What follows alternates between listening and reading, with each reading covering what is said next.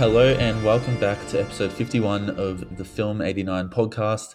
I'm Hayden, one of the writers and editors of Film 89. Today we're going to be discussing two very different films. Despite the 15 years that separate them, they're both considered highlights of the superhero comic book genre, and strong arguments can be made that each are the greatest film adaptations of their respective titular characters to date. Joining me is the perfect man to discuss these movies, a dear friend of the Film 89 podcast, John Arminio. It's such a pleasure to be chatting with you again. How are you?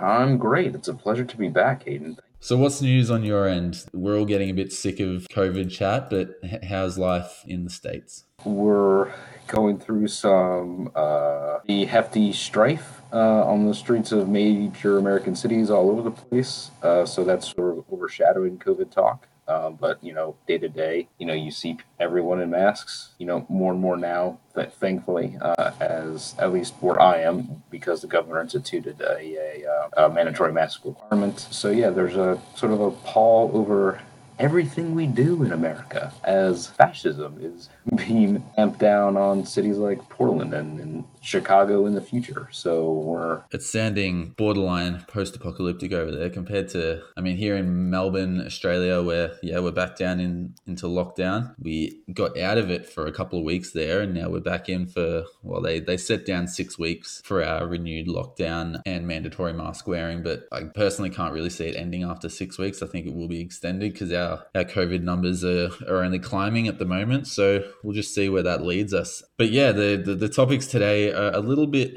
less intense, I think, although you might not say that for one of the films. So the two movies we're going to be talking about, Batman, Mask of the Phantasm, and Spider-Man Into the Spider-Verse. Not really the kind of movies you might pair together, even though they're superhero movies, but they really couldn't be much more different, could they? Mask of the Phantasm really is characterized by a very stark and very stylized animation style that makes a lack of motion and shadows and a lack of detail part of its aesthetic, while as Spider-Verse, it's like hypercolor, hyper movements, both in its characters and in the camera movements. This very cut editing, even editing within edits, like as panels pop up on the screen like it's in a comic book. But both films, I think, really utilize comic book iconography brilliantly, but just in very different ways. Yeah, the eras in which they were made just naturally means that they're so different visually. Their productions themselves were so starkly different as well, which we'll get into. All these differences are going to come through just as we discuss them separately. And I do want to start with Mask of the Phantasm because it's going to take us back to 1993. I think it had a Christmas release in the States that year. So I was about 2 months old or 3 months old myself at the time. So I didn't actually see this movie until a lot later. I do remember the series from my childhood, especially Batman Beyond, which was actually called Batman in the Future, I think, or Batman of the Future, I think it was, here in Australia. But yeah, so that one actually was on TV a lot more than the original series in the sort of period in which I can remember Batman becoming sort of a big deal for me. Do you recall when you first saw this movie in particular? I definitely didn't see it in theaters, but I'm pretty sure I rented it several times once it made its way to video. Because, I was born in 1984, so the animated series was a real, in the sweet spot for me as a kid, and I would watch that as often as I could. But yeah, the movie did not make much of an impact in theaters, unfortunately. I think Warner Brothers didn't quite know what they had on their hands or what to do with it, because it is pretty dark, even when compared to the animated series, in both its visual aesthetic and in its tone. And definitely we're in sort of the height of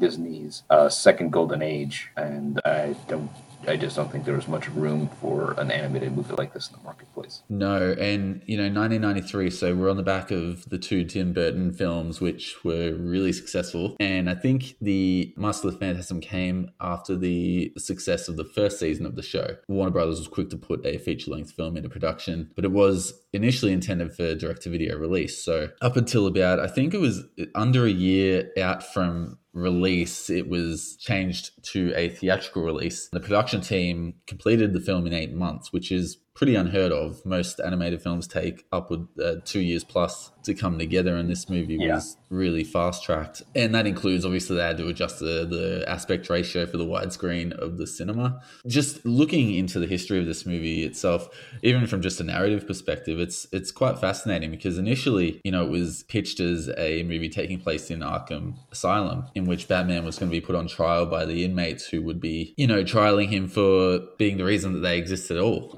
which is a very common sort of notion these days. You see it you saw it in Civil War, Captain America Civil War, where, the villains are there because the heroes are there to begin with. But I think that it was actually rejected back in 93 because they considered it too dark. When I read about that sort of direction, made me think of Grant Morrison's Arkham Asylum story. With that image of the Joker is glued to my mind. I don't know if you remember that. Yeah, that Grant Morrison Arkham Asylum graphic novel is probably my favorite thing Grant Morrison's ever done.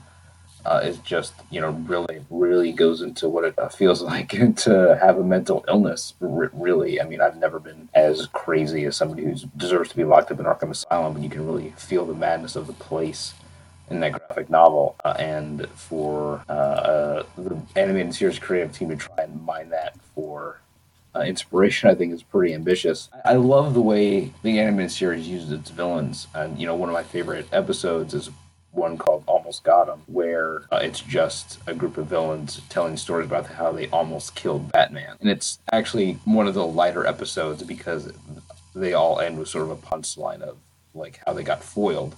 And so the series was able to sort of balance the lighter tone and the darkness that is inherent to the Batman character. So it'd be interesting to see how that developed, but I'm glad it resulted in the movie that we got. Yeah, so into the movie itself, it was actually inspired by the 1987 miniseries Batman Year 2, which is a pretty interesting inspiration given that obviously Year 1 is one of the most famous comics ever, and there's definitely Year 1 inspirations in Mask of the Phantasm, but Year 2 is a lot less popular. Have you read it? Yeah, I like it, but it's definitely not as sort of synchronous as the movie. Like the way the movie, I think, ties the characters and the plot threads together is brilliant, and it just sort of feels very standard comic booky. Year 2, like it's good, but just the way that there's this emotional connection that Batman has to the Phantasm and to his own past, I think it just doesn't carry over into Year 2, at least not nearly as well. Yeah. The thing about Mask of the Phantasm, I haven't read Year 2, but the thing about Phantasm that really works for me is that it manages to combine the camp and the tragedy of the Batman mythos really, really beautifully. It really seems to do justice to the character and its print publication origins, because it manages to combine all these aspects. The Joker is in here and he almost steals the show. He it's the kind of character that obviously can overshadow whatever else is going on, and I think they play it just right, that his place in the film feels natural but also doesn't steal the spotlight from the central plot. Yeah, we don't get him until we're more than halfway through the movie. Like we get a proto version of him before he's actually the Joker, but Joker himself doesn't appear until halfway through, and so he's not the main antagonist in the movie. He's a literal wild card, which I think like thematically and linguistically is appropriate for the character, because I think especially in the comics now there's this obsession with the Joker being an agent of chaos, ever since the Heath Ledger version of the Joker.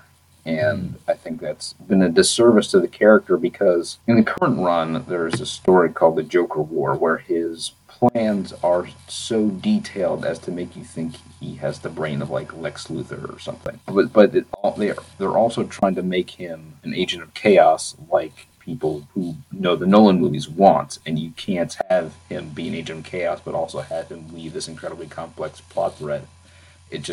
It doesn't work. So in trying to make him everything, he ends up being nothing. Whereas in here, he's creating chaos. He's approached by these other characters and he's pulled into their world out of desperation by these mobsters who are being murdered. He's able to basically interact with the characters on his own terms, and that's what makes him so dangerous. and it makes his battles with both the Phantasm and Batman so much more interesting. Yeah, absolutely. We'll take a step back because we'll give a little bit of a rundown of what this movie is actually about, and it is essentially an origin story for both Batman and, in a lot of ways, the Joker, obviously. But it follows two sort of timelines. It's a kind of a crime drama where there's a new Batman-esque looking villain in Gotham killing mobsters, and the police target Batman as the culprit. And while all this is happening, we're seeing a series of flashbacks showing Bruce Wayne meeting Andrea Beaumont at the same time as he's trying to establish his vigilante career in Gotham. And honestly, it's one of the best origins for any superhero that I can remember watching. The flashbacks, they sort of unfold, and they start optimistic, and you're sort of, where it's going, but it Yeah. lulls you into this sense of, you know, Bruce Wayne could actually be happy. He's found Yeah. someone who can make him happy. And then progressively, each flashback gets a little grimmer. There's visual cues. There's the bats flying out of the cave after he's proposed to her later on. There's that beautiful scene in the cemetery, probably the best scene in the movie, for me at least, when Bruce goes to his parents' grave and almost pleads for them to allow him to walk away from his promise. And It's heartbreaking. He falls to his knees and says, "It just doesn't hurt so bad anymore." And, like, yeah. he's praying to his dead parents for permission to be happy. And he's a human being who deserves to be happy, but you know how this is going to end, and it's so tragic. Yeah, and I had actually forgotten that scene ends with Andrea meeting him at the cemetery, and she walks up to him and says, maybe they sent me, and it Yeah. just works on so many levels. And you sort of, I don't know if you've listened to the score on its own before. I haven't, actually, by Shirley Walker, who did all the music for the show as well. But her score, particularly the love theme for the two characters, is just perfect. Obviously the animated series and this movie owe a lot to the Danny Elfman score of the original Batman movie, but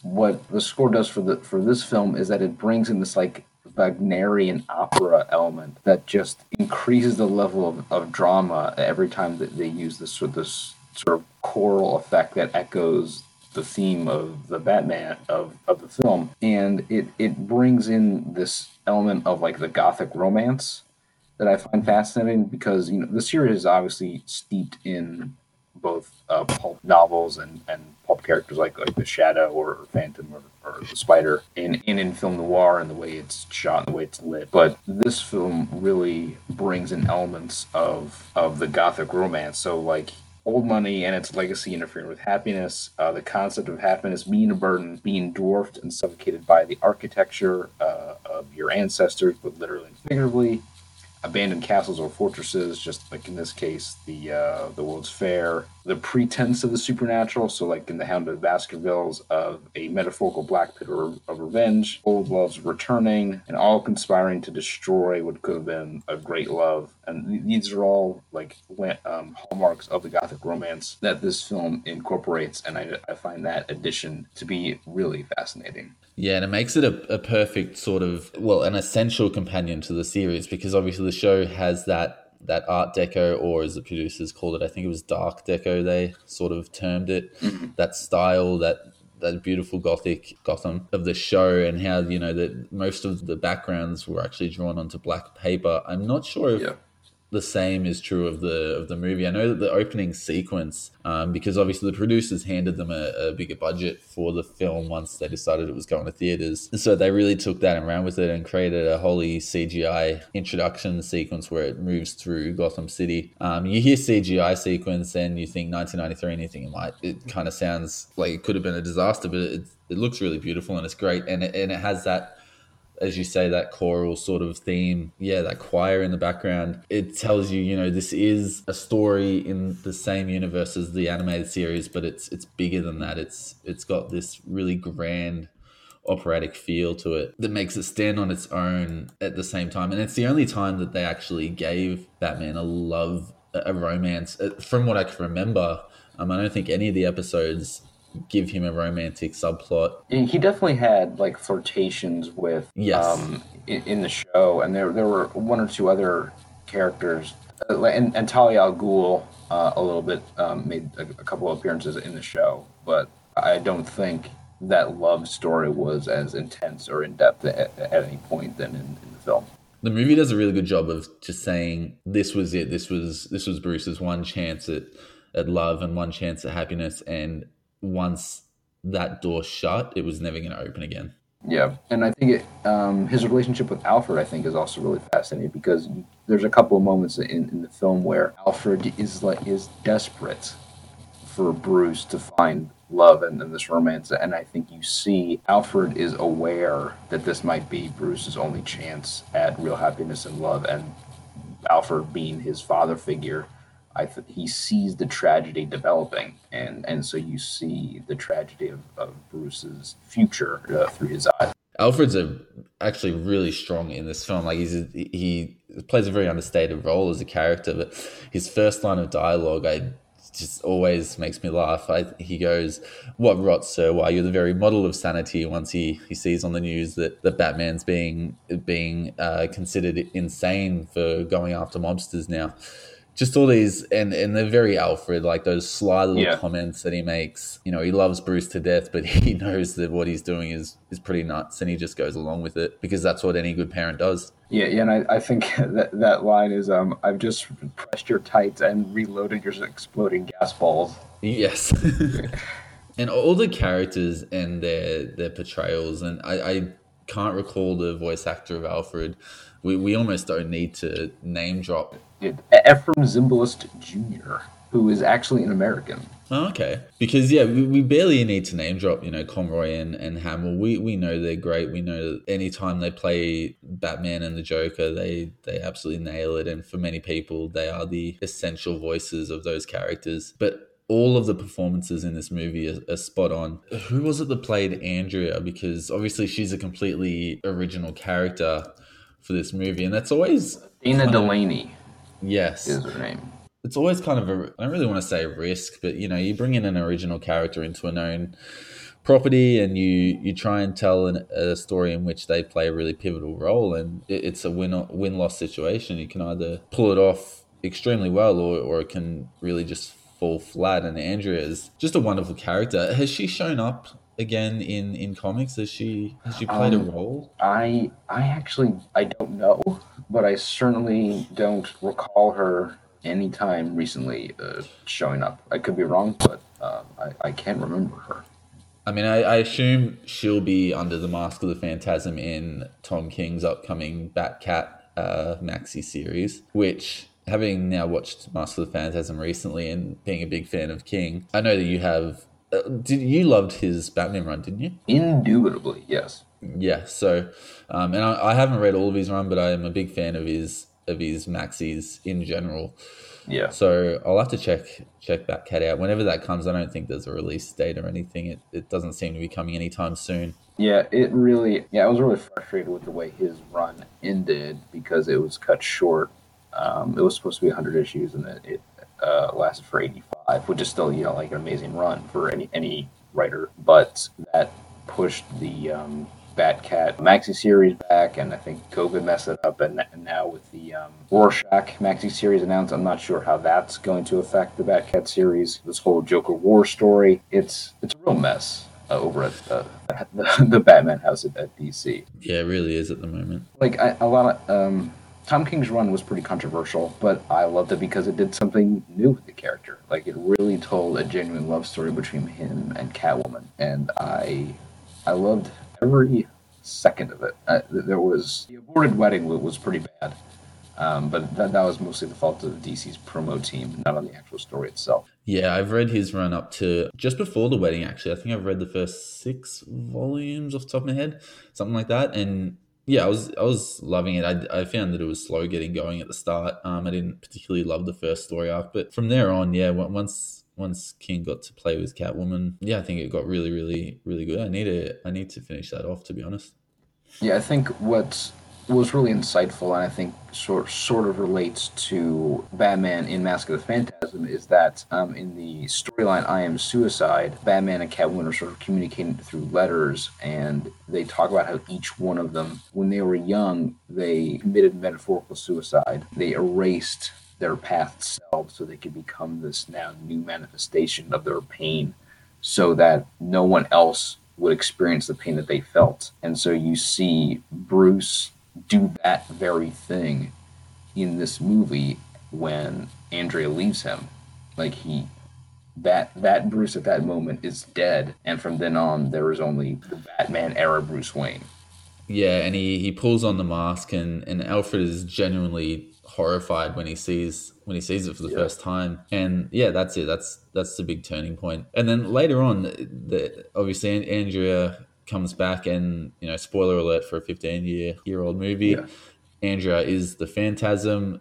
For a while, it's the major mystery in the film, and then eventually, sort of her father is presumed the Phantasm himself. I mean, I want to get your thoughts on the Phantasm character itself, because the one thing that always sort of is just in the back of my mind when I watch this movie is the whole smoke gimmick where she manages to vanish into thin air, and they never explain it. And I think it's sort of one of those things where you just have to suspend your belief. Yeah, and at one point, yeah, because at one point, Bruce is chasing her with the bat plane, and it seems like she's outrunning him as Yeah, yeah. in her Phantasm costume. But what I love about the Phantasm is that, when I was a kid and I saw the Phantasm, it looked really cool. It was, this evil, grim reaper, ghostly visage come to enact vengeance upon the wicked. But as an adult, it's like, oh, it's too much. Like Mm.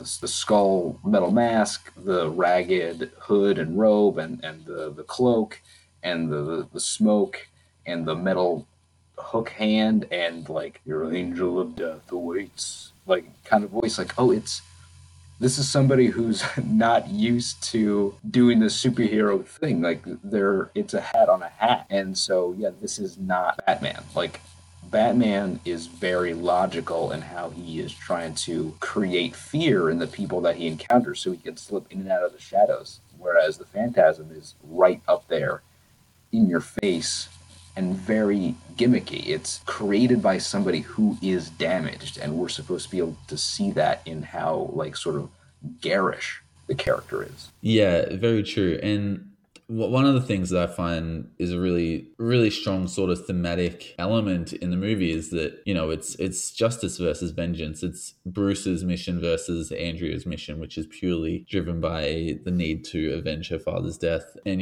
there's that great scene when Bruce as Batman goes to visit her, and they say to each other, I'm trying to remember the line, but Batman turns and looks at her as he's leaving through the window, and he accuses her of doing everything for her father.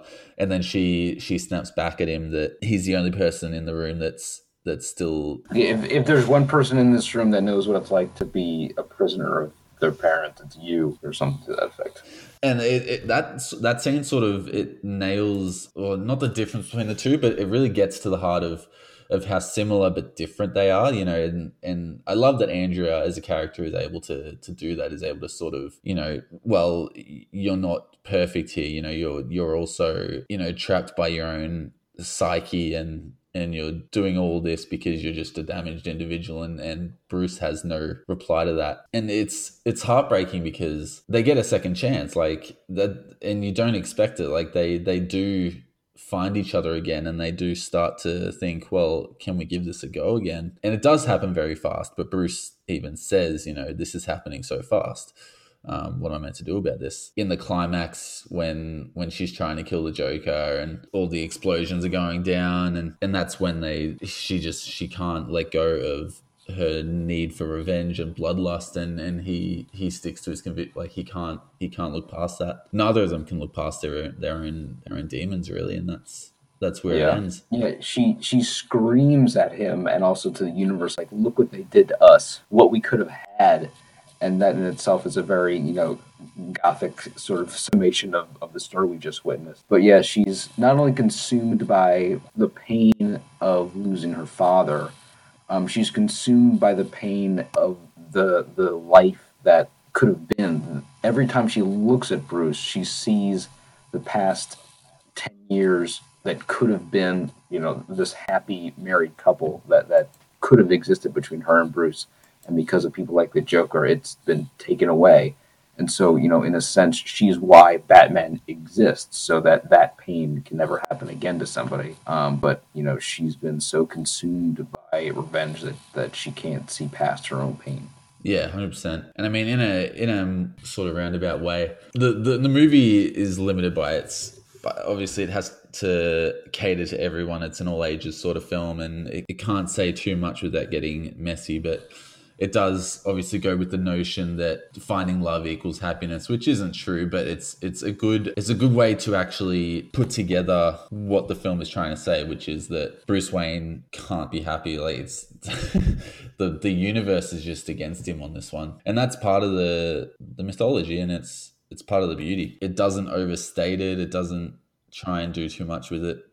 I want to talk about how the mystery is sort of really authentically, it throws you just enough to not think Andrea is involved. Having her play such a prominent role in the flashbacks is sort of the first indicator that, oh, is she the villain? But then, they have her on the plane when she calls up Arthur Reeves, the corrupt politician, and that's the day after the first Phantasm attack. So immediately she's cleared of suspicion. And then obviously we don't learn that the father is actually dead until quite a bit later. And it's not because it's not hidden from us because they're trying to trick us. It's not one of those things where, well, that should have come up, but it's Yeah, a little cheat of the script writing. It does actually tell its mystery. stylishly avoided. Yeah, it really is, because there's no reason for it to have actually come up Yeah, to that point. We don't feel cheated. It's actually quite a rewarding mystery, and all this is achieved in what, a 70-minute runtime. it's like 75 minutes. Yeah, and even the mystery is further deepened because the Joker thinks it's Arthur Reeves who's killing everybody because when he was coming up, he was intimately involved in the now deceased Beaumont's political and business machinations. So Arthur Reeves has a motivation to kill all these guys too. And so when we get the Joker approaching Reeves, we know it's not him. Another logical suspect that's not Andrea, and so it just makes the mystery more interesting. Yeah, absolutely. And I want to talk about Arthur Reeves for a bit because initially he's a fairly generic sort of archetype. He's a bit of an asshole. He's interested in the woman that Bruce used to date. But the performance by Hart Boschner is really solid. And I just think about the scene when Arthur has had his confrontation with the Joker and the Joker's poisoned him, and they take him to the hospital. He's just laughing because obviously he's poisoned with the laughing gas. And the tears are just streaming down his face, which is just such a great, like, grisly detail in that scene. Yeah, and that vocal performance of the laughter, and I watch it and I try and put myself in the shoes of the actor who had to sort of reach that depth of emotion where he's laughing but he's crying and he's in agony and he's trying to speak through it, and it's really quite horrifying. When you're infected with, the Joker's serum, the animation style certainly mirrors the Joker's smile, and so it's up to the actor to then sort of mimic Mark Hamill's performance of the Joker, which is a tall order, and it's helped in a way by the sound design because that scene with him in the hospital is preceded by the Joker's laugh sort of echoing into the firmament, and that's slowly blended with an ambulance siren, which is then slowly blended in with Arthur's laugh. And so it just creates this headspace of being horrified by just the sound of laughter, and then with Bachner's performance, it just really makes you feel for this character who's been nothing but a slime ball up until that moment. Yeah, 100%. And it's another one of those scenes where even though the vocal performance is great, it's another scene that highlights to me that this kind of story couldn't have worked in live action. And Mm-hmm. so much of this film is that. And I mean, we have discussed the Phantasm's seemingly supernatural ability to vanish and then reappear, which, again, suspension of disbelief. But you've got the climax where, or near the climax, where Andrea is being pulled into the giant fan at the rundown World's Fair. The Joker and Batman flying through is it a parking lot or whatever it is? Yeah, a vacant space. Yeah. Yeah, and these things somehow make these really campy, really silly sequences work in this really dark and somewhat grounded universe that they've built. It would never work in live action, and that's why I think that this film in particular is the best Batman film to capture the essence of the character and really be able to depict almost every person's vision of what Batman and what Gotham is, because Yeah. it can have a character like the Joker who is so out there, and it can have all these mobsters, trying to figure out who's killing them, and they manage to make these two very different aspects work seamlessly together. Yeah, and I think you mentioned the Joker and Batman flying together. I think that's one of sort of an exemplar of their relationship. Like the Joker has this very James Bond backpack or rocket pack on, and he's dragging Batman along with him, and he says, "You don't know when to quit, do you? What are you doing? You're crazy." The Joker calling Batman crazy. I'm your only chance out of here. Let me go or we'll both die. And then through his gritted teeth, Batman says, "Whatever it takes." And he Yeah, like turns him to crash into the ground. Like these two guys hate each other. And yeah. I can't think of any other moment in any movie where you get that sort of just perfectly nailing their relationship like that. Yeah, exactly. And it's that scene that almost, for me, it steals the spotlight from the main plot, which is obviously the Phantasm and Andrea and Bruce's relationship. It does pull it back when Andrea shows up at the end there, and they go their separate ways and everything sort of blows up. And then obviously it ends with Andrea on the boat, showing us that she survived, and Bruce finds the pocket watch in the cave.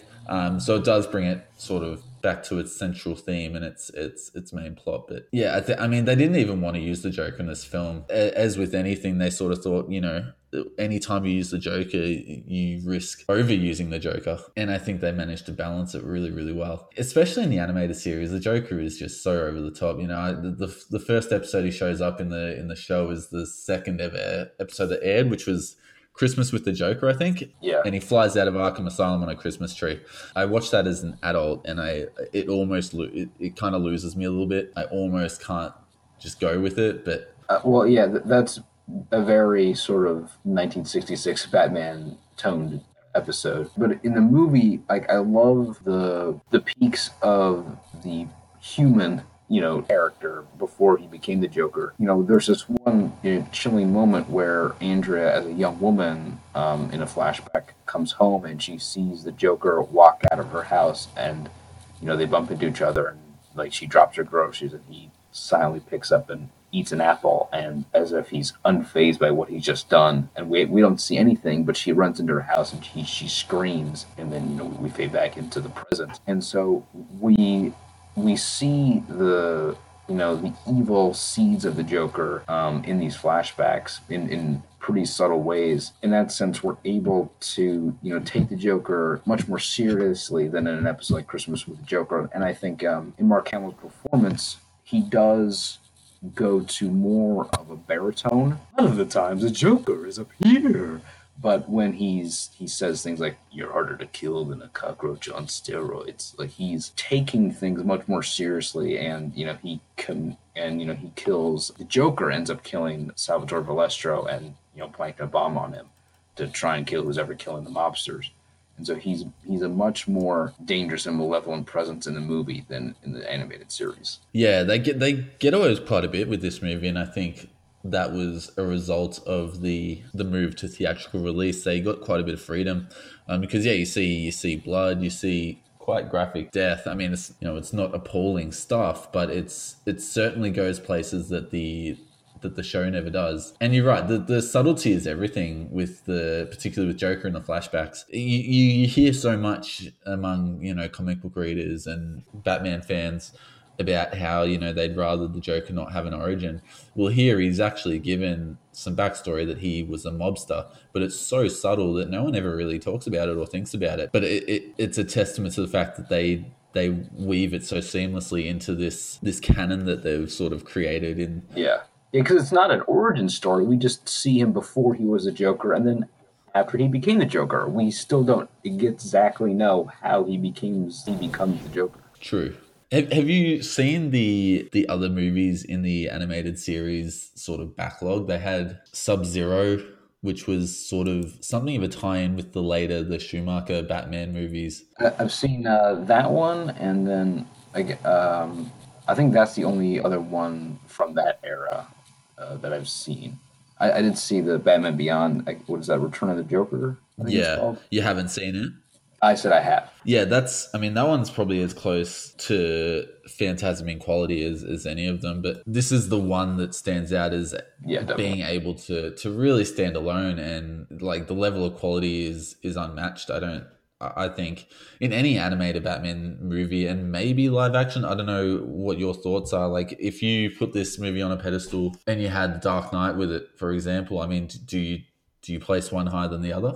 Yeah, yeah, because like I said at the beginning, I think the Joker as an agent of chaos. As great as Heath Ledger is in The Dark Knight, I think it's a sort of a flawed premise because he does so much plotting in that movie. Like he's in the head, he's planting explosives all over Gotham. He's taking these boats hostage, etc. So it doesn't, for me, it doesn't track as a like a logical antagonist, and so I'm always like taking myself out of the movie. And every time Christian Bale talks as Batman, I'm taken out of the movie. It's silly, as sort of symphonic and operatic in the technical aspects that the Nolan Batman movies are.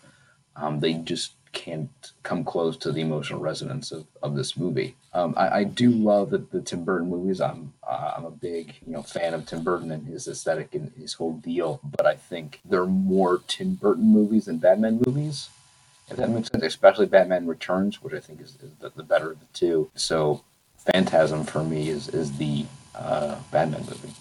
I've always said that I kind of wish Tim Burton got to finish off a trilogy, but yeah, you're absolutely right. Those Batman movies aren't really Batman movies. And you can argue that the same goes for the Dark Knight trilogy, which again, I really like, but arguably they're not so much Batman movies as they are sort of crime dramas or disaster movies as with the Dark Knight Rises. But I think there's so much of the conversation when it comes to superhero movies is that the villain makes the movie, and how good is the villain, and that sort of dictates how good the film ends up being. But this is the one that doesn't matter. Like, as good as the Yeah. Phantasm is as a character, because of how good Andrea is as a character. This is that movie where the fact that Bruce Wayne is such a strong character and such a vulnerable human being, that's what really drives this movie and really elevates it. Yeah, I totally agree. This is the most interesting Bruce Wayne and Batman has been on the big screen. I'm really looking forward to what Matt Reeves does with Batman in his new film because he was able to make some incredible Planet of the Apes movies. Which, if you had asked me before those movies were made, if there was any hope of those being as great as they were, I would have said no chance. But I was proven wrong. I hope he proves me wrong with his film. Yeah, I'm in the same boat. I wouldn't say I'm excited for the Batman, even though, as you say, I'm also a big fan of those Apes movies. I just can't see a movie based on the Batman property that will break my heart the same way this movie breaks my heart. Yeah, it's yeah. There's it's there's just such courage in this movie to just be sad. Like yeah, there's an emotional vulnerability that this movie goes to that I haven't seen any of the live action movies have the courage to go to see Batman get physically and emotionally beaten down over like multiple times. I think what makes this movie so affecting. yeah. He's so fallible and he's so human. Like there's a scene in the flashback where he takes on the motorbike riders who are robbing someone, and he gets distracted by Andrea in the background, and that's how he fails to stop the criminals. And then she tries to take care of him, see if he's okay, and he just snaps at her and walks away. And it's just really small things like that. Like that's not something a well behaved person would do. So he's not perfect, but he's very human and he's very relatable. And for that reason, his mission actually makes sense, and the sacrifices he makes for that mission are just that much more painful to watch. Yeah, we get very little of Bruce Wayne's decision to be Batman in the Tim Burton films, and in the Nolan films, it just seems inevitable that he's going to be Batman. But here, we we see the pain of that decision, and we see him throw away, or Andrea and Bruce Wayne sort of throw away the love they could have had for each other, and it's a tragedy. Yeah, it dangles that alternate reality in our faces, and it's like anytime I watch this movie, I think, what maybe it'll end differently this time, and it doesn't feel like it's some bullshit like destiny. It just feels like bad luck. I think that there is some sort of like Greek tragedy sort of arc to Batman's life, where everything sort of conspired for his parents to be murdered in the alley in that one night. But in this film, the possible paths from that one defined event could perhaps lead somewhere else. But of course, Yeah. DC's profit margins would be vastly different if that were the case. Yes. And I mean, the tragedy comes through in the visual cues in this movie rather than really, obvious narrative or any spoken sort of indicators. It uses symbolic moments to suggest that there's no other way, but Bruce doesn't know that, and that's why it's hard to watch. I was gonna say, yeah, and we have characters like Alfred, who we watch him experience it being hard to watch. So the movie is smart enough to allow us a little bit of a window to get insight into the downfall of the character. Absolutely. In your universe, there's only one Spider-Man. But there is another universe. It looks and sounds like yours, but it's not. My name's Miles Morales. Hey, kid. You're like me. How? I knew my day would come around this time. I know it's complicated. Just had to get my soul and free my mind. You want to know what happened to you? I can teach you to be Spider-Man. I love this burger. It's so delicious. One of the best burgers I've ever had. You have money, right? I'm not very liquid right now. I think you're gonna be a bad teacher. How am I supposed to save the whole world? You can't think about saving the world. You have to think about saving one person. One thing I know for sure, don't do it like me. Do it like you. Brooklyn! Who gonna stop us now? Let's jump 25 years into the future to a very different period in, the film business as a whole, in comic book movies, with Spider-Man Into the Spider-Verse, a Sony Pictures computer animated film starring Miles Morales as the titular Spider-Man, who was only created in 2011 in the comics, and really was the reason this movie was made. The creators sort of were looking for a reason for this movie to exist. There was already 6 Spider-Man movies up to that point. And Miles was the deciding factor. It was, we haven't seen this character on the big screen, and there's something we can do that's different to those Raimi movies and those ones that nobody likes to talk about that came after, and the MCU version. Tell us a little bit about Into the Spider-Verse. Have you read much Miles Morales in the comics? Yeah, I've not read all of it, but I have read quite a bit. I love Miles Morales. He's a character that was created by Brian Michael Bendis and Sarah Pichelli. I think the logic was, there was some unfortunate pushback when the character was created, but Bendis explained, it very logically, that in 1962 Peter Parker looked like the average New Yorker. In 2011, the average New Yorker did not look like Peter Parker anymore. So he wanted to create a new Spider-Man for the Ultimate Universe that represented typical New York, and Queens and Brooklyn being Queens, where Peter Parker is from, and Brooklyn, where Miles is from, are two of the most diverse places on Earth, and so he created Miles to sort of reflect that. An African American with Puerto Rican ancestry who lives in a bilingual house and who goes to a school for the gifted, Brooklyn Visions Academy, and he gets bitten by a radioactive spider. I love Miles. He's incredibly sweet, incredibly well intentioned, and he gets into as many messes as Peter Parker, but he still feels very much like his own character and with very much his own, motivations and reasons for continuing to be Spider-Man. Now, I have very little experience with Spider-Man comics. I've seen all the movies except for the two Amazing Spider-Man. I've seen bits and pieces of them, but I've never watched either of them in full, and I don't really feel like I need to. The first one's okay. The Yeah, second one's a bit of a mess. I feel bad for everybody who was in it because it feels like, oh, this could have been good, but yeah, it's just it makes yeah. you wish for better things for everybody. Yeah. Is Into the Spider-Verse inspired by any specific storyline, or is it its own beast? I know it sort of pulls together the Yeah, alternate timelines. there was a story in 2015 called Spider-Verse where all these different Spider people sort of converge, but the villains are very different. In that story, there was a bunch of like dimensional hopping vampires that fed on Spider people. But the idea of Wilson Fisk utilizing a super collider to bring his family from another dimension that came actually from a Brian Michael Bendis pitch.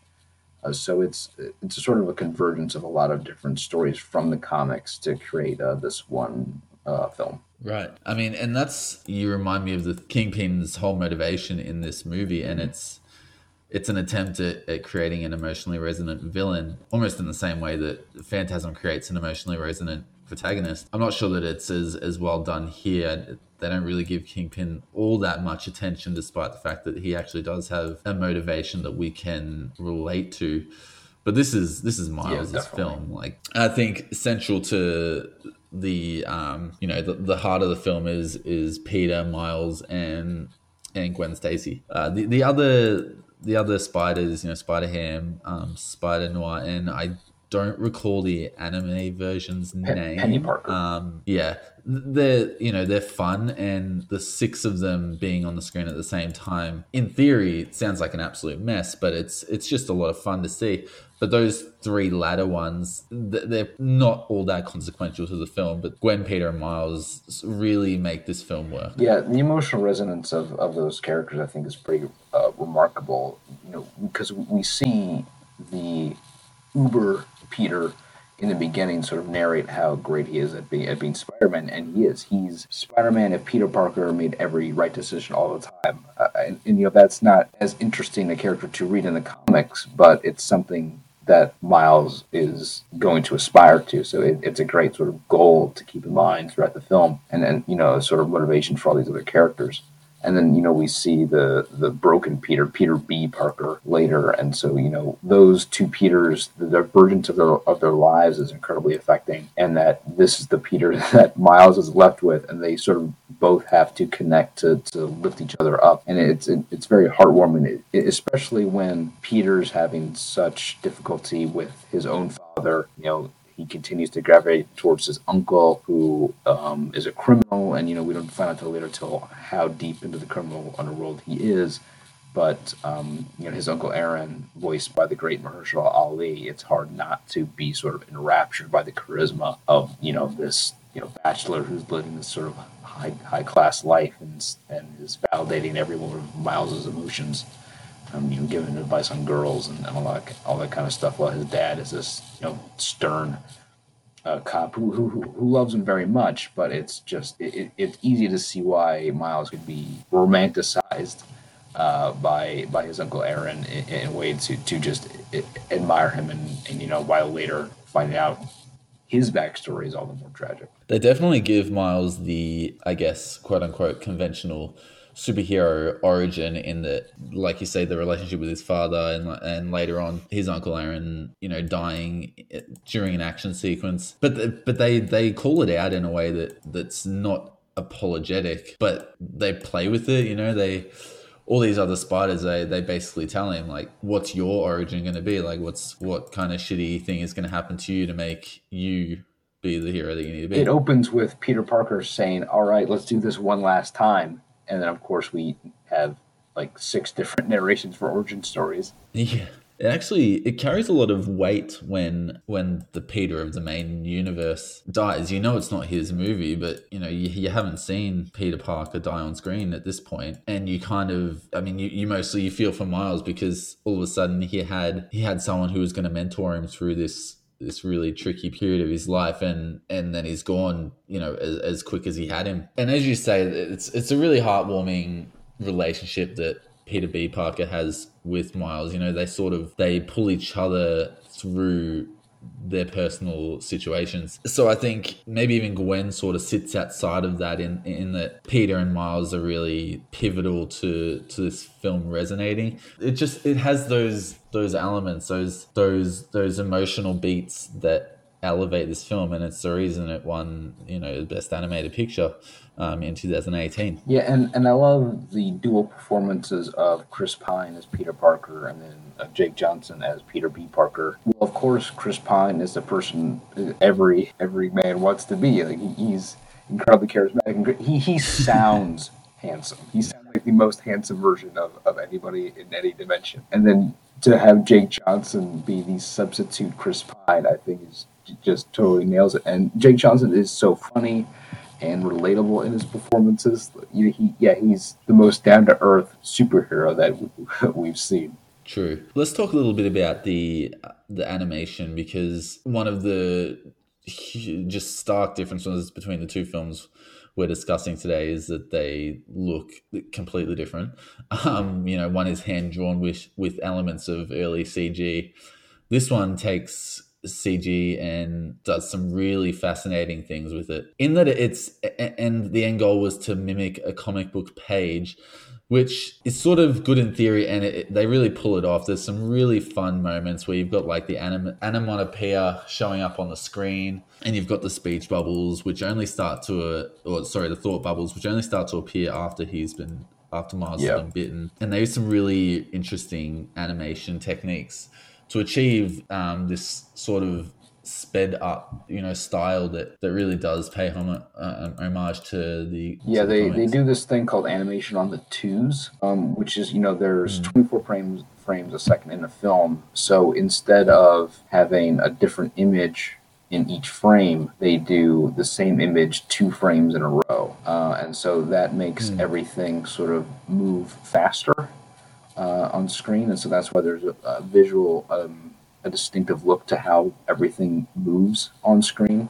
And then you combine that with things like in the first chase sequence of the Prowler and Miles, there's this panel that comes in from one side of the screen, which is a Prowler's eyes, as his eyes narrow, and then from the other side of the screen, it's Miles running away, which is what the Prowler's seeing.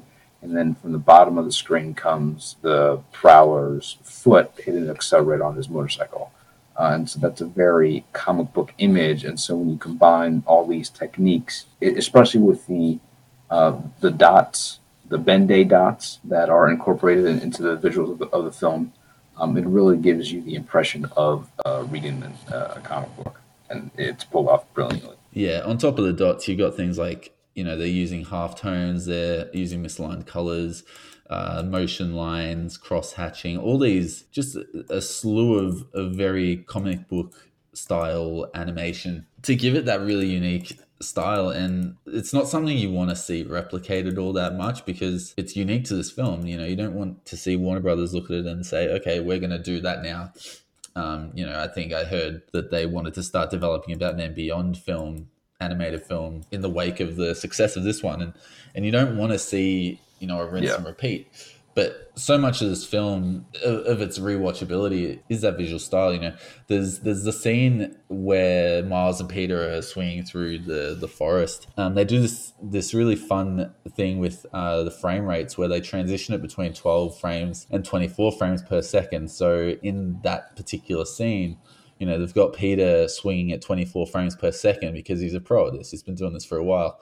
Whereas Miles is actually swinging at 12 frames per second, just to really emphasize that he's doing this for the first time, and he's slower, and he's still learning the ropes. And they've used the technique to sort of embellish the narrative in a really beautiful way. Yeah, and they do things like they hand draw the lines on characters' faces on top of the CGI. So the animators knew that they needed more emotional resonance into the animation of the characters, so they took the time to actually use hand-drawn animation techniques to enhance, the emotional journey of the film. I think that was an incredibly smart decision, especially considering how much time that probably added to the post-production process.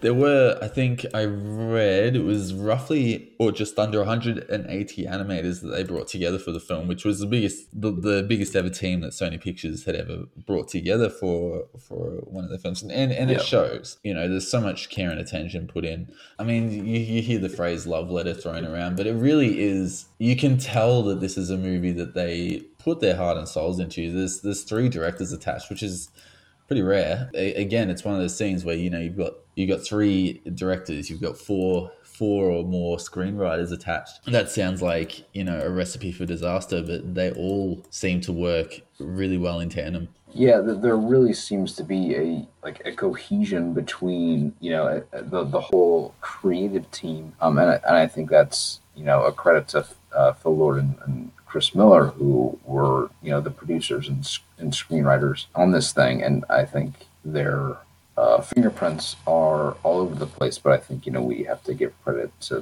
the directors and the animators and the incredible voice cast for giving everything such for a movie that could have been so chaotic and such a big mess. It really comes together beautifully, I think. Yeah, a quote I read from one of the directors, Bob Persichetti, was that animation was the best medium to honor the comics. And that it calls to mind the kind of the motivation that we had when we were discussing this episode, was that animated superhero movies it just seems to be a really good fit for as good as the countless live action superhero movies are. I don't want to compare live action versus animation, because there is as many good live action, or more good than bad, on top of movies like The Incredibles 1 and 2.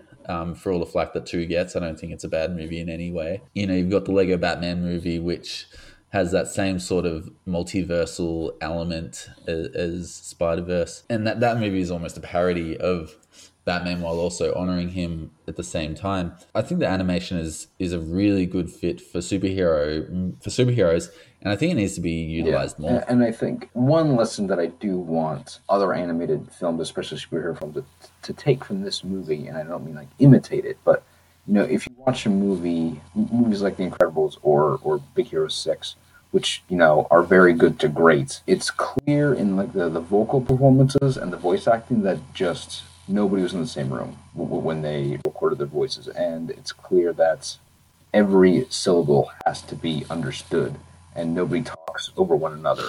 Maybe a little bit in The Incredibles. In here, in Spider-Verse, it feels like these characters are actually having conversations. And Shamik Moore and Brian Tyree Henry, who plays Miles' father, they were in the same room together when they recorded. Shamik Moore was in the same room when he recorded with Mahershala Ali. So we get to hear them act together. So we get much more naturalistic performances. We hear dialogue overlap the way real conversations do. And I think that really helps sell the emotional core of the story, which is so out there and so outlandish. It's helped by moments like the spiders, when they meet each other, they can say, "Oh, you're like me." Like their spider sense connects them in a way that they can't really understand. But we feel that connection because the animation, both the performances, both in the animation and with the voice actors. Yeah, the interactions are really authentic. From a narrative perspective, they really sell it. Miles and Peter's relationship is spot on, and is a real big part of the draw of the film. And as good as the visual style is, and as great as those action sequences look, and as vibrant and fresh and exciting it all is, it wouldn't mean much if these characters weren't bouncing off one another as well as they do. And then you've got a lot of those visual elements. It's a funny film, and a lot of the funniest parts for me anyway were the wordless ones, were the visual cues, like as I mentioned, like the onomatopoeia, or like Miles when he gets bitten. It's this big dramatic sort of sequence where it shows the poison entering his bloodstream. And then it cuts to Miles just sort of nonchalantly smacking the spider off his hand. Or then when Peter B. Parker is being taken through the ceiling into another dimension, he's trying to get that one last bite of his pizza. All these really fun little moments that just they make it feel very, very fresh and very, very natural. The one moment that the funniest music cue is definitely when they get suited up to go to the Alchemex plant, and you hear the song "Saint Elmo's Fire" play. This cheesy '80s ballad as they're taking a bus. It just deflate. It seems like it's setting you up for a great superhero montage, and you don't get it, and it's hilarious.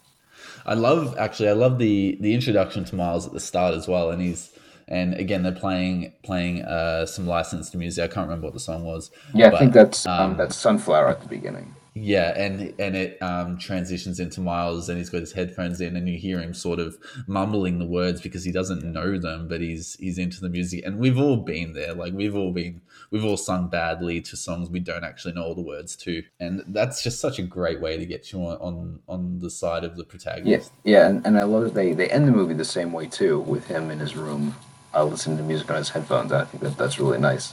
And the music, I don't know what it is about hip hop, but it's able to have songs about how awesome it is to be a superhero. Like with Elevate, there's the line like, "Okay, I fight crime through the nighttime. I'm Robin Hood. I'm the Black Knight." Like you can't really do that with like a rock song because I don't know. I remember the Nickelback song "Hero." That shit was awful. And as much as I like the Tim Burton Batman movie, those Prince songs are bad. Pat Dance is a bad song. But What's Up Danger is awesome.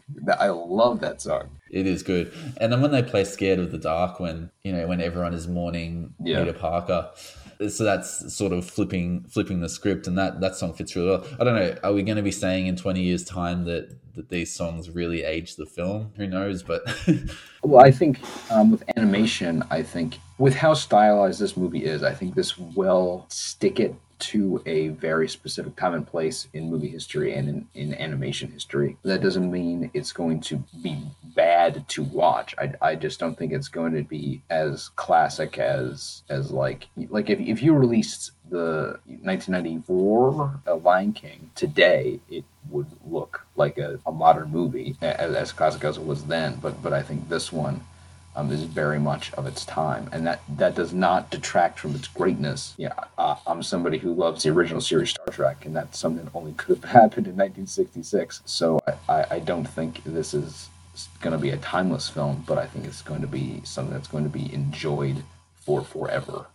See, I would almost argue the opposite, assuming that the style that they use in this film doesn't get repeated. And, it will be because there are sequels to Spider-Verse in the works, and those will have it. But I mean, outside of this franchise or series of films, if this style doesn't get repeated and overused, then maybe these films will feel like they exist outside of time, like some of the best movies, whether it's live action or animated, do. Again, that's one of those things that time's going to tell, and perhaps the music will make it feel less timeless, but for the time being, certainly doesn't harm it. Nobody says Casablanca is a bad movie because as time goes by is a very 1940s torch song. Yeah, true. So let's talk a little bit about the Spider-Verse story. We've talked all about the performances, about the characters, the techniques that they've used, but what did you think of the actual narrative? Did you find that it did much for you? It's certainly not hugely original, but that never means bad. I think because it's so much a Miles story, I think it works for me. The vicissitudes of the science and the multiple dimensions that are brought in are interesting and provide an excuse for some really cool visuals and some really great gags when you bring in the different spiders. But because the movie does such a good job of centering the story on Miles and his feelings and his relationship with his father and with his uncle and with Peter Parker, that's what makes it work for me. Especially, seeing him sort of rise to the occasion and assume the role of Spider-Man. Like he really eschews. There's a running theme of great expectations in the film, where he's assigned that book to read, and so he spray paints no expectations on the wall. He's the one who then expects great things of himself. He puts away other people's expectations of him and assumes the role that best fits him. And if that means this plot about Dr. Octopus creating a doorway to infinite dimensions, then hey, cool. I mean, as breakneck as the pace of this film is, they're really, really patient with paying off Miles' journey. Obviously, Miles is wearing a costume Spider-Man suit for most of the film. And then they're not in a rush to put him in his own suit. And because of that, because he only does it near the end and he has that amazing sequence where he leaps off of the building, it's literally the poster shot. That was my favorite moment in movies in 2018. When What's Up Danger starts playing and he jumps off the building and like the whole shot turns upside down. It's a transcendent moment in movies. Brilliant. And then he goes and he really saves the day. He owns the role. It's a little bit of a leap that the dynamic of the group can have felt so life-changing for him, because most of them he spent a couple hours with at most. But you look past that in a movie like this. It doesn't harm it. It doesn't pull you out of it in any way. The farewells, maybe, when Spider-Ham and Penny Parker leave, and when Penny Parker's robot dies, they're maybe trying to elicit a response but not really earning it. But these are really, really nitpicky sort of things that I'm pointing out, and it's not something that bothers me. When you're 15 years old, everything is the biggest deal to have ever happened. So I think it makes sense for Miles to really think that this is the biggest moment in anyone's life ever. So for me, it makes sense. That's true. And for the nitpicks that I have, the farewells between Miles and Gwen, and Miles and Parker are really good. I love that Miles definitely, is attracted to Gwen, at least initially, but it turns into this really cool platonic sort of camaraderie by the end of it. Yeah, I love the jibes they take at each other, like him say nice haircut and her say, you're not allowed to say that to me. Yeah. And there's other real great through lines that the movie has, like the hay, putting his hand on his shoulder, from advice from Uncle Aaron, and he does that to Kingpin and shocks him, or how he at some point early in the film, Peter Parker tells him to don't watch the mouth, watch the hands, and Miles Morales says the same thing when he steals the goober from Peter, so Peter then doesn't have to sacrifice himself, and Miles ends up sending Peter home. So the fact that you see him learning his lessons from his mentors and applying them in ways to help him save the day. Yeah, the payoffs in this movie are really great. Like the setups and payoffs always hit their mark, I think. One other thing that I love that they added to sort of complete Miles' journey is that it's not the fear of death or the pressure from his peers that enables Miles to get his powers to perform at will. It's after his dad visits him in his dorm and they have that one-sided conversation through his door, and Miles finally hears from his father that his father loves him and believes in him in a very kind of raw and honest way. And after that is when Miles is able to turn invisible and use his Venom blast at will. And so I thought that was a great moment for the film to have a turning point for Miles. Yeah, the relationship between the father and son, again, it's another one of those sort of understated moments that I think we've brought up a few times, where it may not necessarily be the flashiest or the most talked about relationship or thread in the film, but it plays this really beautiful, subtle role in getting Miles to where he needed to go by the end of the film. For me, the conclusion with once the other spiders leave the scene and it's Miles and Kingpin, as much as I'm invested in Miles's journey, at that point it almost feels over, and his fight with Kingpin doesn't really, I don't really care for it. It's fine, but I'm not all that invested. And I'm not trying to be critical because I love this film, but the whole message of the film, which is anyone can be a hero, it kind of falls apart with the entire premise of the movie, which is the kid gets bitten by a radioactive Yeah, spider. yeah. And now he's the only one who's able to save the day.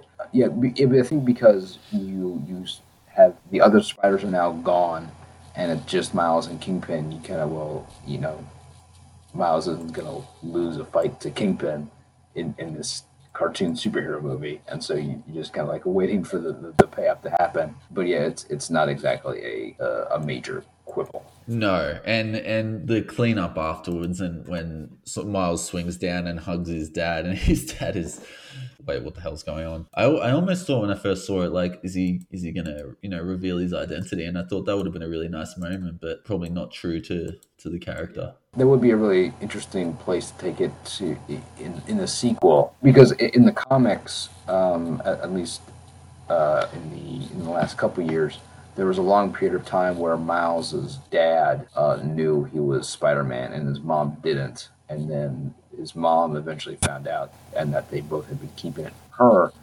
and that was kind of heartbreaking for her to have to take, and then know that Miles is out there risking his life, every day. And so we see some great interaction with Mouse's mother as well as this incredibly warm and caregiving person. And so possible future plotlines could be Miles trying to keep this secret from his parents, who he obviously loves very much. Yeah, and I think any sequel to this movie is going to need to do some things where it shakes it up, because while this one introduces the multiverses and all that, it is just an origin story through and through. So once you start throwing in sequels, there needs to be a reason for those sequels. And I think they're talking about spin-offs on Spider-Gwen spin-offs and maybe even TV shows.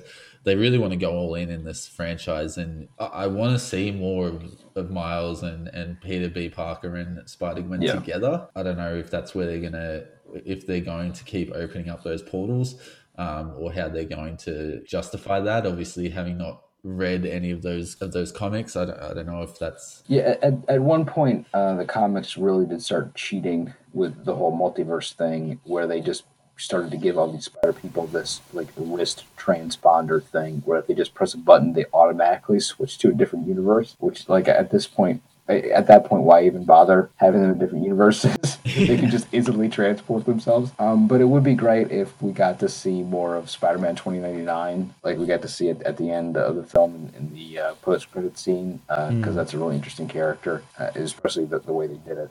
And it'd be great to see Oscar Isaacs reprise that role. Yeah. Are you invested in this direction? Like, do you want to see more? Do you want to see this franchise expand? Or is Spider-Verse sort of something that you enjoy, but you can give or take more movies in this Yeah, universe? I would love to see more. If you keep the creative team together, I think it's more deserving a sequel than a lot of other franchises that get multiple sequels. I do love the two MCU Spider-Man movies. They're great, and then I'm sure we're going to get a third one at some point. And I know we're getting another Venom movie, which I have mixed feelings about. But actually, I think I would like a movie. I would like a Venom movie. I like better. I think there's so many doors you can go through to tell more spider stories. I think it definitely deserves its own sequel. Yeah, and I think it was a necessary step. As I said earlier, the inspiration was that they could do something different to what all the big screen Spider-Man movies have done. And even though, obviously, the differences between the Peter Parkers from the Raimi trilogy to the MCU movies is very different, Miles is just a really refreshing direction for them to go with it. And I'm glad they went with an animated direction. Like, I'm glad they've just that the money was put in by Sony, and that they really gave it a shot, because this could have just been a by the numbers superhero movie. And I think that you mentioned Big Hero 6. I think that is a good movie, but again, it's quite by the numbers. It's rather forgettable. I rewatched it recently, and I didn't even remember what happened after the first time I saw it, and it's one of those films where after a couple of days you Yeah. forget what happened really. And Into the Spider-Verse doesn't have that because it elevates itself and it elevates the character of Spider-Man, and it does things that superhero movies need to keep doing, which is innovating. Yeah, and I think Spider-Man is such an important character in comic books because he was created by, Stan Lee to be the most relatable comic book hero. I really feel that over the decades he's succeeded in doing that. There's been dozens or hundreds of artists and writers to have endeavored in that goal, and I think he's somebody, whether it's Peter Parker or Miles Morales or Spider Gwen, it's a character that manages to connect with people in a way that even characters like Batman or Superman doesn't, not necessarily better, but just in a very different, more relatable way. Like it's hard to see yourself in Batman or Superman or Captain America or Thor, the way readers and movie watchers can see themselves in Spider-Man. And so I think that's why people are always so eager to see the next Spider-Man movie, even if we have 12 already. True. And as I'm going to go back to your mention of Stan Lee, because his cameo in this movie is really cool. And I think it was his last ever cameo. So it has that sort of special place in any Marvel or Stan Lee fan's heart. My understanding is that he was the only voice actor to whom the production team actually went for his performance rather than having, the actors come to them. Yeah, and it's an incredibly, I think, fitting farewell to Stan Lee because it's very Stan Lee to be selling merch at somebody's funeral. Yeah. Wring out every last cent you can out of a character. That's a Stan Lee way. Yeah, and he flashes that toothy smile, and it's got the sign on the costume saying no refunds. It's another example of that wordless comedy that I think this film is just so good at. This film rewards careful watching the way that I think a lot of other animated films don't go to the trouble of even attempting. Whether it's that the wordless comedy, or the fact that Stan Lee appears at several other points in the movie just as like a bystander, or the fact that like there's a multiverse map in the background at one point and you see like Universe 616, which is the mainstream Marvel universe, and then 65, which is the Gwen Stacy universe, and then several others. And so, and it's not just Easter eggs like that, but we talked about the Venn dots before, but the sort of the energy of the super collider is made up of big dots. So there is a great synchronicity between the chaos created by the super collider and the black hole it makes, and the sort of the very fabric of the world that you're living in. Like you see the breakdown of reality in the super collider. So it's the architecture of end of everything, is in its actual visual design, and it's incredibly carefully done and not just haphazard. One of the beauties of animation as a medium that I never stop appreciating is that attention to detail that goes into all of it. And that's whether it's CG animation, whether it's hand drawn, stop motion, all of it takes so much genuine, hard and intricate work from some really talented artists. And I have nothing but admiration for people who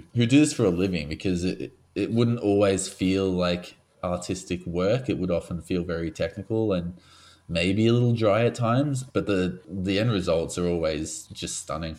Yeah, I couldn't agree more. I mean, for 180 some people to work on this movie, and for that to turn into a cohesive story of a 15-year-old, finding his place in the world, I think is incredible.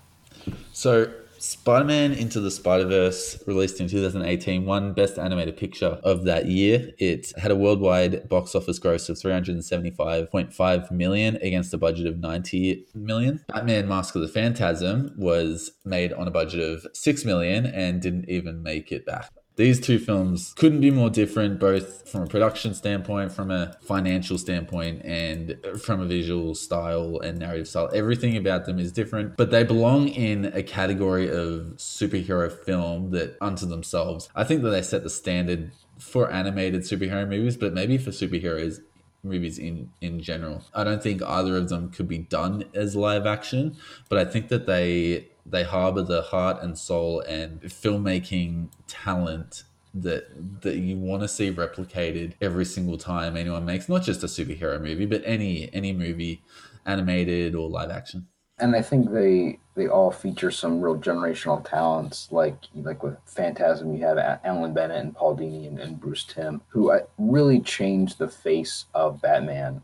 And I think for a generation of kids, that animated version of Batman was the adaptation, and that goes for both the series and the film. And it certainly changed the way Batman looked and sound, like in my mind. And I hope for a generation of kids now, for them, Miles Morales is going to be the Spider-Man. And I think when I see kids who are like under 18 coming to my store, I think for them, Miles Morales is Spider-Man now.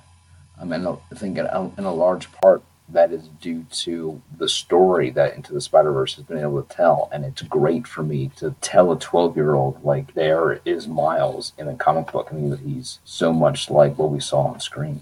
Yeah, and I don't know, what are your thoughts on, Mask of the Phantasm came out in 1993. Obviously, it wasn't popular theatrically, but it grew sort of a cult following and found its second life in home video. Does the legacy of a film like that came out at a time when superhero movies were still not common, and particularly, it might be the first animated theatrical superhero film ever. I don't want to be quoted on that because I may not be remembering something right now. I mean, we had like the Fleischer Superman shorts. Those certainly weren't feature-length films. Yeah, and comparing that to something like Spider-Verse that hits theaters, makes a lot of money, becomes a resounding success, even in a saturated comic book movie world. Do you feel that it can be easier for a story in this genre to get buried by the fact that there's so much of it, as opposed to when Phantasm would have come out and there just wasn't that much of it, and it maybe feels a bit more unique. It is a weird dichotomy, because in 1993 there definitely wasn't an appetite for superhero movies like there is now, but then on the other hand, the market is so saturated that it seems like your film could be lost. So I think there's benefits and deficits of or disadvantages of releasing your film in either era. But I think at least now studios know how to market a superhero film. But regardless, you have 6-year-olds and like my parents like Spider-Verse. Leonard Moulton, somebody who's talked a lot about how like Marvel movies are crediting out other smaller independent films from the theaters, said that this is one of the best animated movies ever made. In a lot of ways, good art will find a way to reach people. Sometimes it takes too long. Sometimes it's not immediately recognized, like with Phantasm. But I think the people who need the story will find it. And for Spider-Verse, it turned out a lot of people needed that story. Yeah, and it would be foolish to ever argue that there's too much of something if there's more good than bad, and I think that's certainly the case with superhero movies and animated movies at the moment. There's a lot of them, but there's a lot of good ones. So why does it matter when there's maybe a bad one like Venom, which I personally hated, made a lot of money, so hopefully it leads to something good. But if it's one bad movie out of a dozen, then I don't think we have much to complain about, really. And I am somebody who is frustrated at the sort of the monolithic landscape of animated films, at least theatrically in America. It seems like if it's not Disney, Pixar, or DreamWorks, it's not worth seeing, which is just kind of puzzles me, because there's so much variety in animation on television. Obviously there's this incredible respect and knowledge of Studio Ghibli films in America, but nobody goes to see them in theaters. Hopefully something like Into the Spider-Verse could open the gates for things that take risks visually and artistically, but aren't superheroes or aren't Disney Pixar. Cross your fingers. It would be really interesting to see a Studio Ghibli version of a superhero movie, like what they would do with Spider-Man. I think would be fascinating. That's never gonna happen, but hopefully this will create more opportunities for more and different animated films in the United States. Yeah, I agree 100% with that. John, it's been a pleasure again. We only spoke not too long ago on Constantine, which is getting a little bit of media attention at the moment via Comic Con, which is nice. But again, it's been a pleasure. If anyone wants to reach out to you and talk about anything their hearts desire, comics, movies, or American politics, where can they find you? You can hear me or read my thoughts or whatever on comic books, movies at Quasar Sniffer on Twitter and Instagram. My store, Comics Connection, is on Facebook. You can find our store at comicsconnection.com where you can buy stuff from me. I'm always ranting about comic books and movies that I love and making jokes about myself. And so, Hayden, thank you so much for doing this with me. It was so much fun. I really appreciate it. Thank you. You can find me at Hayden Spurrell on Twitter and Facebook, and you can find the rest of the team at film89.co.uk. Before we leave, I do want to quickly thank everyone who tuned in for making our milestone 50th episode one of our top 5 most downloaded episodes ever. We really appreciate all of your support. Yeah, we couldn't do it without each and every one of you, and yeah, we're just so grateful that we get to do this. If you like what you hear, please consider dropping us a review on Apple Podcasts. Other than that, we'll speak to you all again in the very near future. Stay safe.